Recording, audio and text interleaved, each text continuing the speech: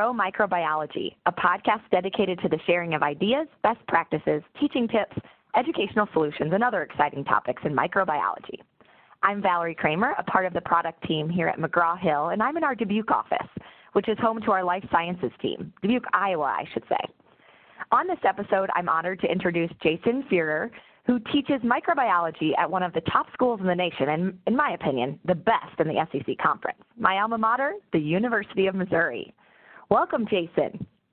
Thank you. Hey, how about them Tigers versus #1 Alabama this weekend? Yeah, that was a little tough. Hopefully the rest of the season is not like that. Yeah, I'm here in the microbiology and immunology department at Mizzou. We're in Columbia, Missouri, Como. You might have seen this in the news recently. I wanted to give a quick shout out to Mizzou and to our newly minted Nobel Prize winner in chemistry, Dr. George Smith. What a lifetime of accomplishments he's had. I'm not there yet, but certainly something to be super proud of for our institution. Oh, absolutely. Congratulations. So to start off, can you tell us a little bit about yourself personally and how you became interested in microbiology and in teaching? Wow. I mean, that's a long story. I'll try and hit the highlights, I guess. But I always loved science. When I first came to college, I did chem and psych as undergrad. I thought I was going to be a physician when I first started into school. Science was easy for me. I love the puzzles. I love the logicness of all of it. I like tutoring my friends that didn't get it. But plans changed. I ended up just kind of falling in love with being at the benchtop and doing a lot of research work. I lost interest in the patient side of things. But I love the excitement when I found something in research that, for me, it was that thing that kept you going, because research doesn't work all the time. But, I knew that when it did work, I was the only one in the universe that knew a particular thing for the day, which was awesome. And I did. I ended up kind of realizing that just finding something was unimportant, but finding it and sharing it or helping people with it or connecting that back to something else was really what kept me going and why I loved micro overall, especially the research side. And then I did. I joined graduate school. I took a microbiology course. I fell in love and never looked back. So after grad school, I did postdoc, teaching faculty appointment. I've been at Mizzou forever, like since undergrad days, so that makes me a little old and strange. I practice my old man voice for campus all the time of, like, back in my day, that was the general classroom building and Brady Commons, and the students that look at me and they're like, you're out of your mind, which is probably true. But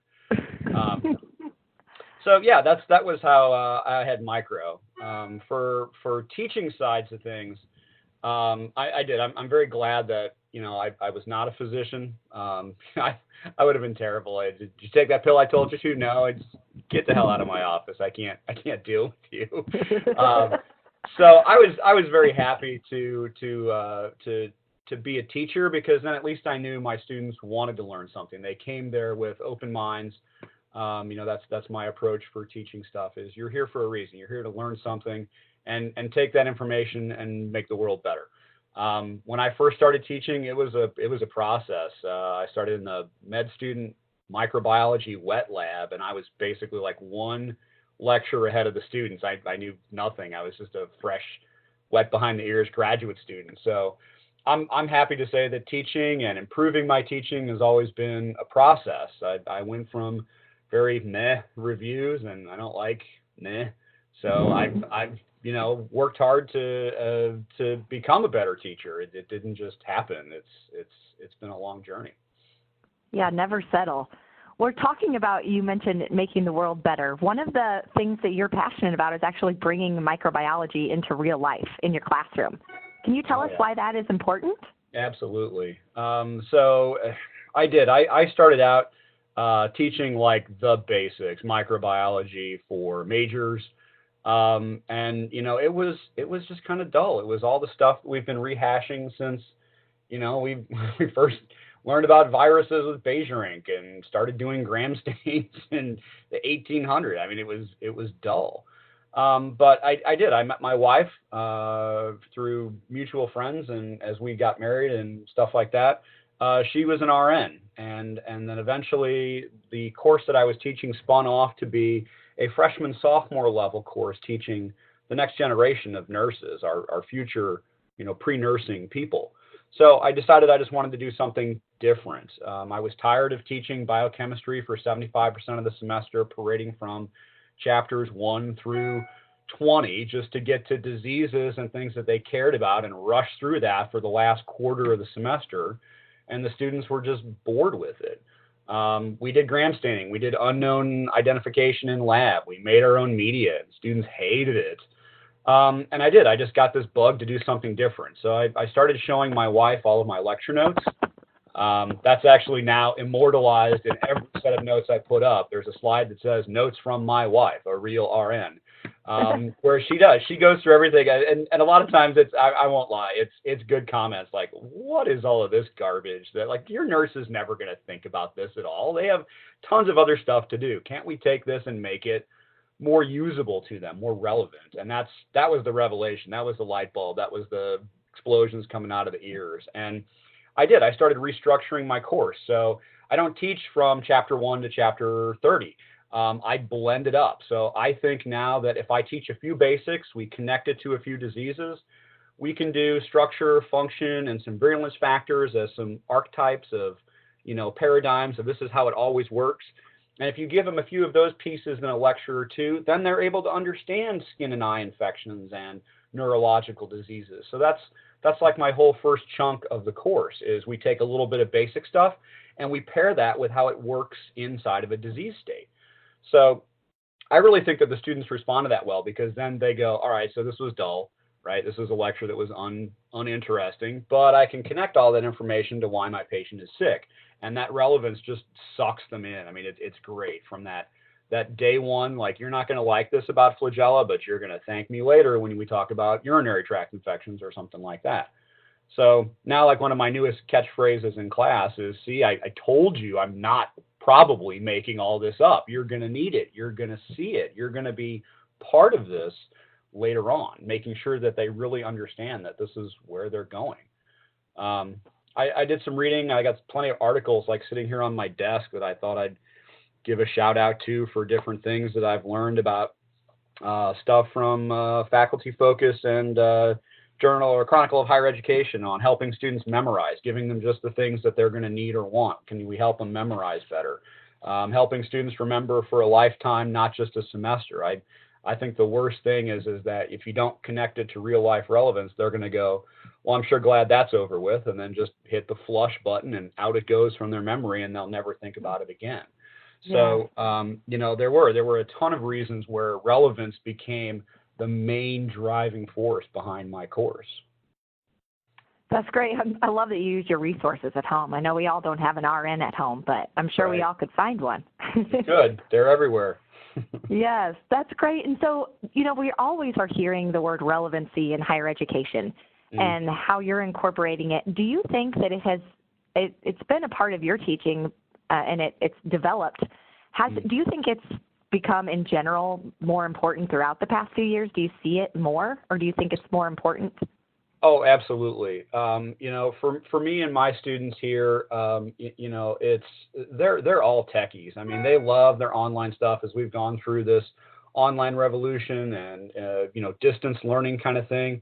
The amount of information that we've had that we can dump on students is just exploding.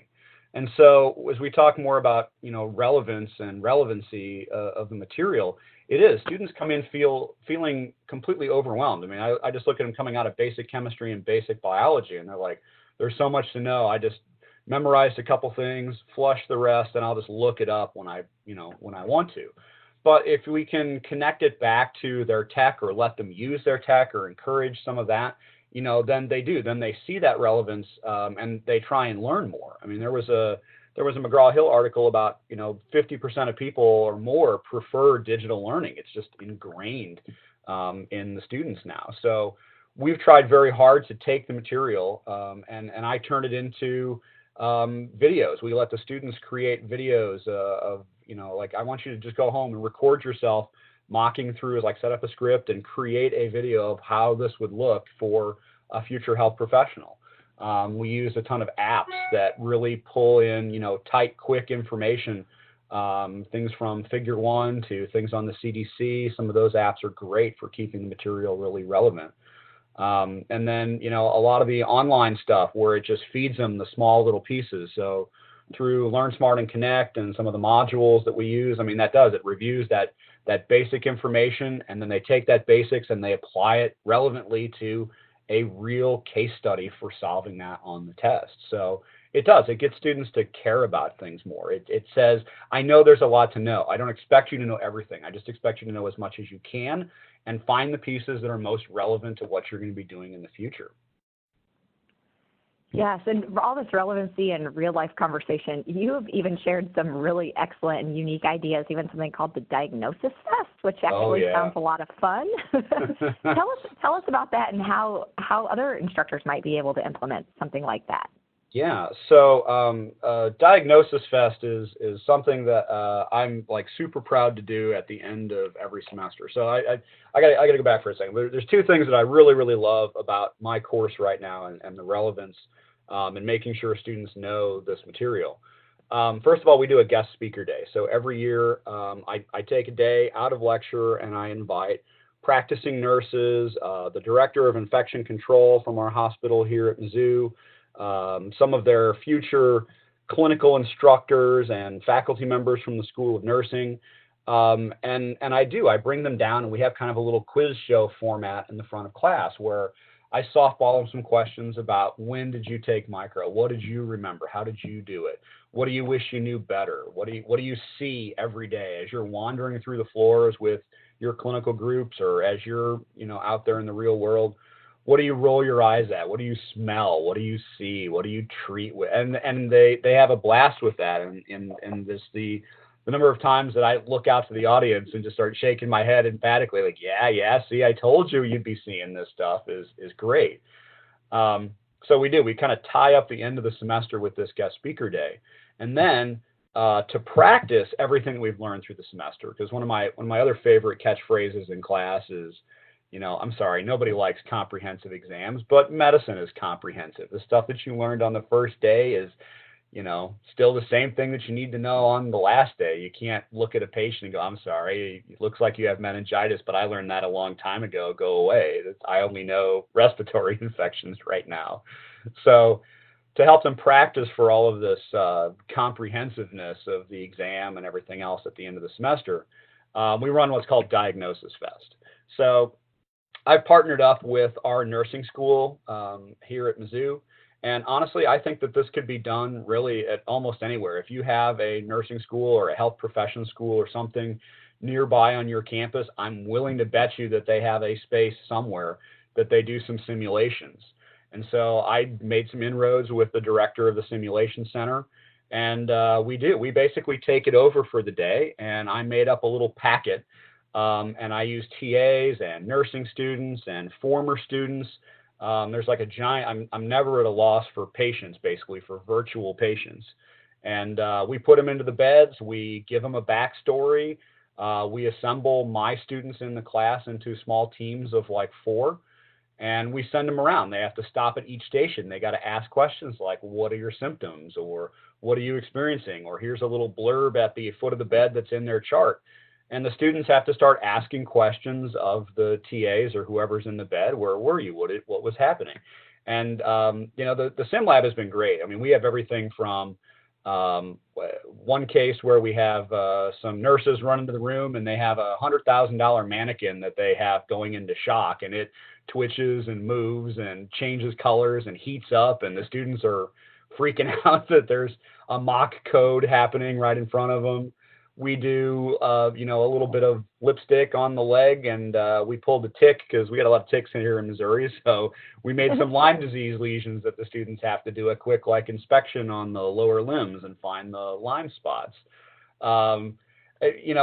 We do everything from a patient in shock that was brought in by their roommate that has meningitis to a couple of TAs sitting there with baby dolls in their arms pretending to be anti-vax patients and asking students to try and convince those people how they would change their mind. And the students absolutely love it. I mean, it gives them great chances to practice. And then after they make a diagnosis or they talk a little bit with their group about, what the case is, the TA then helps fill them in, gives them information about, well, did you remember this? Did you think about this? Did you compare this disease to something else that we see here? So it's a fantastic way for students to review, and they do. They feel like clinical professionals, and they absolutely adore that feeling that they take their knowledge of what they learned and they turn it into something that they would actually be doing in the future. Oh, that is so cool. And I agree. It sounds like a lot of fun. It's a blast. I mean, the number of aha moments of, oh my gosh, I finally get it, and that's why we're looking or asking this question is fantastic. And if anybody out there is listening or is interested, let me know. I'm happy to share the packet. I mean, you got to find your own space for it, but you could do just as few as 5 or 6 cases to. We're up to about 25 different stations for the students to go through at the end of the semester now. So, oh wow, it would scale up really easily. So, I mean, we can push 60 to 80 students through the 25 stations in small groups in an hour or so. So, do they get graded on something like that, or is it just a way for them to apply their skills? A little bit of both. I use it more as a bonus point activity. It's not required, so we run it during their lab time. I highly encourage them to come and do it, but it's the end of the semester. If they've got something else to do and they are behind in another course or something, I don't punish them for not being there. But if they do show up and they complete the entire packet and they answer some of the questions or they diagnose everybody correctly, I usually throw them a couple of bonus points for it. Very cool. And I'm sure you probably get a lot of people to show up even though it's not required. Oh, absolutely.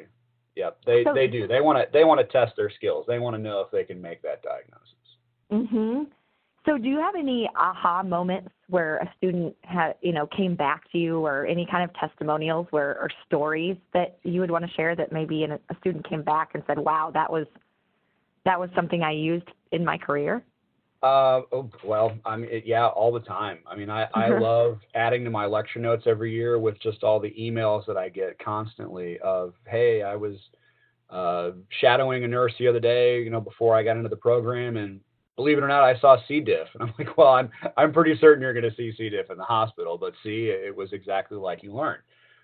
We actually had one person who, totally not making this up, they had a wrong set of units for blood sent up from the blood bank, that there would have been a type and cross mismatch. So given type B to a type A person. And my student came back and she said it was just like in the simulation. They immediately grabbed the bag. They said, this is not the right one. The nurse turned to my student and started explaining all this, and my student went, yeah, I get it. They would have this reaction, the transfusion reaction, they're going to lysis. Like, I saw all this in the simulation, this and this, and it just apparently blew the nurse's mind. Like, who's teaching you all of this? And my student proudly said, it's microbiology. And there's so many statistics that share the benefits of relevancy in the classroom, that engage them emotionally and how they connect and help build neural connections and long-term memory. How do the experiences you bring to your students have that emotional connection? I would say that really they do. Everybody kind of latches on to their favorite microorganism or something that they've experienced personally or inside of their family. So they do. They find something in the breadth of all the material that we're teaching, all the diseases and organisms and stuff that we cover.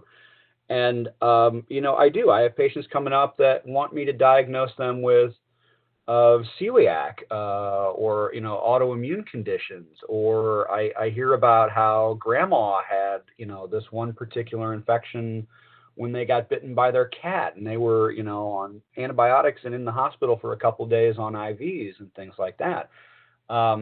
So I do. I think that it's if you give them that relevance, if you bring that kind of really deep connection, other than just surface glossing here, learn these terms, regurgitate this vocabulary, they're just going to remember it forever, and they find ways to take that knowledge and then connect it out to other stuff. So, that emotional connection that they get doesn't stop there. It goes, I've heard about something like this. I wonder if, and then they just explore from it, and that's fantastic. Oh, that's awesome. Microbiology really is all around us. And every day. Yes, your activities show that, and you make it fun, which is I try. Micro does not have to be boring. Does not have to be boring. That's right. Are there any other teaching tips or techniques that you'd like to share or that your students have really loved?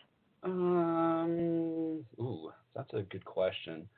I'd say two things. So number one, I've really started experimenting with small group activities and problem-based learning stuff. So here at Mizzou, our medical school is taught with PBL. So this idea that I don't have to teach you everything, I just have to give you a couple things, and then you're going to go off on your own.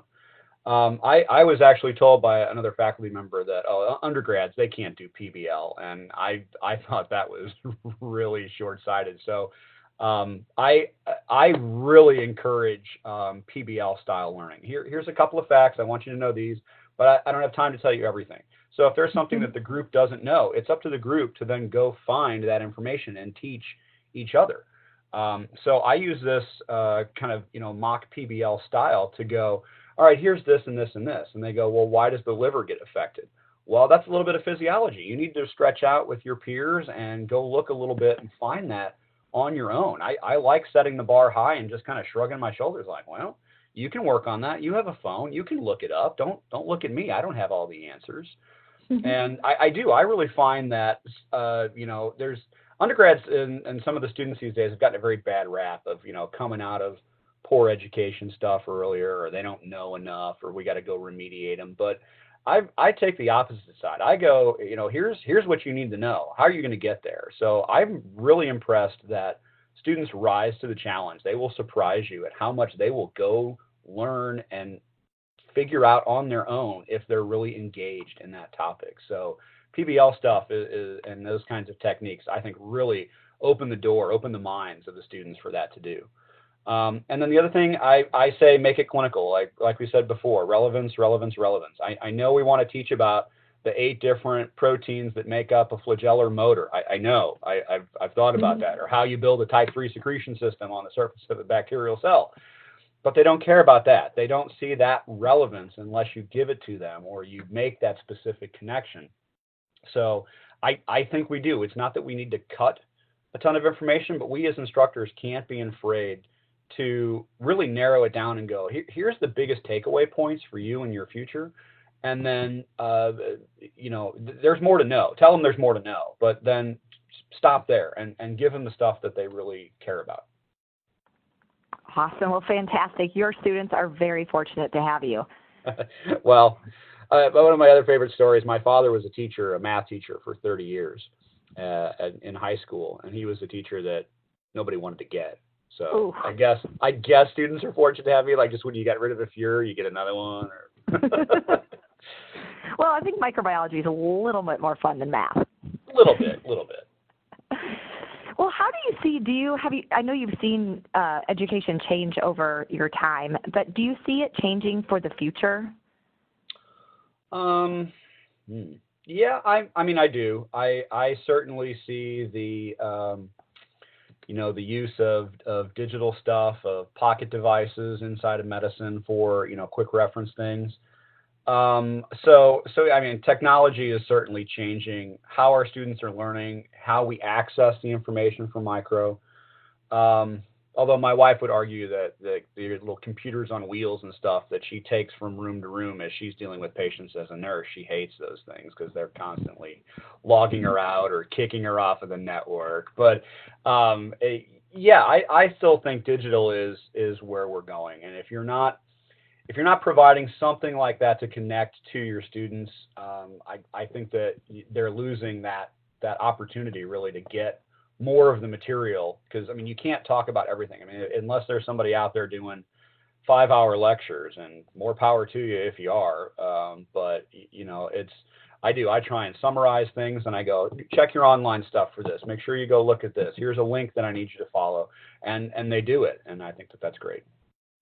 Oh, that's really great. And I think we need to do a special shout out to your wife. So fantastic absolutely. that she's my really class helped would be your teaching. So much more boring if we did not have my wife on board with looking this over. Well, thank you to her. Thank you, thank you. And speaking of fun and resources, I'm going to switch gears just a little bit to a fun segment we added to our podcast a few episodes ago, and that is, what is your favorite microbe and why? All right. Favorite, oh gosh. I mean, the one that I save like all semester, we don't even talk about it until section 4 when I get into like systemic and lymphatic diseases, has got to be Pseudomonas aeruginosa. I worked a little bit with Pseudomonas in the lab. I think it's just one of those like incredible adaptive organisms. If there's oxygen around, it's going to thrive. You're made of oxygen, so it thrives on you. The only reason that you're alive today is because your Pseudomonas decides not to kill you. I talk a lot about Pseudomonas. I think like one of my favorite diseases that's still linked with Pseudomonas is what's called ecthema gangrenosum. So my students know like this Harry Potter spell that we have in class, which is Pseudomonas aeruginosa ecthema gangrenosum. And it's also worth like 18,000 points in Scrabble. So if you were able to spell that or hear any of that I just came out of me, you know what I'm talking about. Pseudomonas. So what's your favorite microbe? Anybody asked you what your favorite microbe is? Oh, goodness. Oh, my gosh. Thank you for asking. It's so interesting to hear everyone else's favorite. And we're in episode 7, and so far nobody's had the same one. So nobody said Pseudomonas?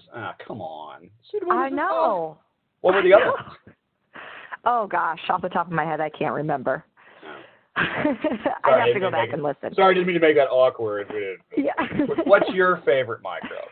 So my favorite is tardigrades, and sometimes known as moss piglets, and I really like them because the little bears, and I personally love the water, and I love swimming and being by any body of water, and so and I think it's just so cool that they're on our food and in our water, and they're not dead when we eat them, but they never get by our digestive system. So true. It's cool to see that our digestive system is really that strong.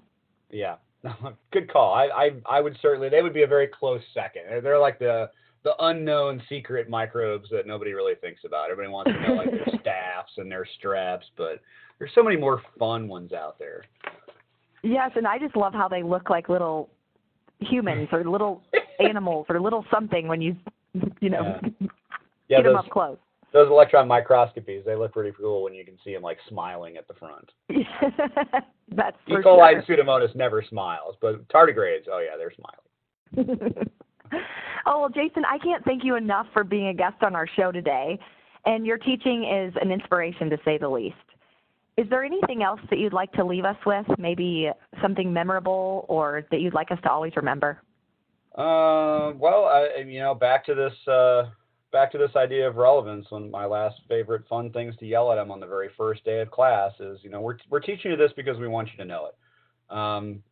Nobody walks into your hospital, into your clinic with, I have Staph aureus tattooed on their forehead. It's you. You're the one that has to know all the facts. You have to figure things out. You have to diagnose them. You have to know what to do about it, right? They're not asking you to explain a whole bunch of pilus formations on the outside of the cell. They want to know how you're going to make their kid better or how you're going to keep grandpa from the grave.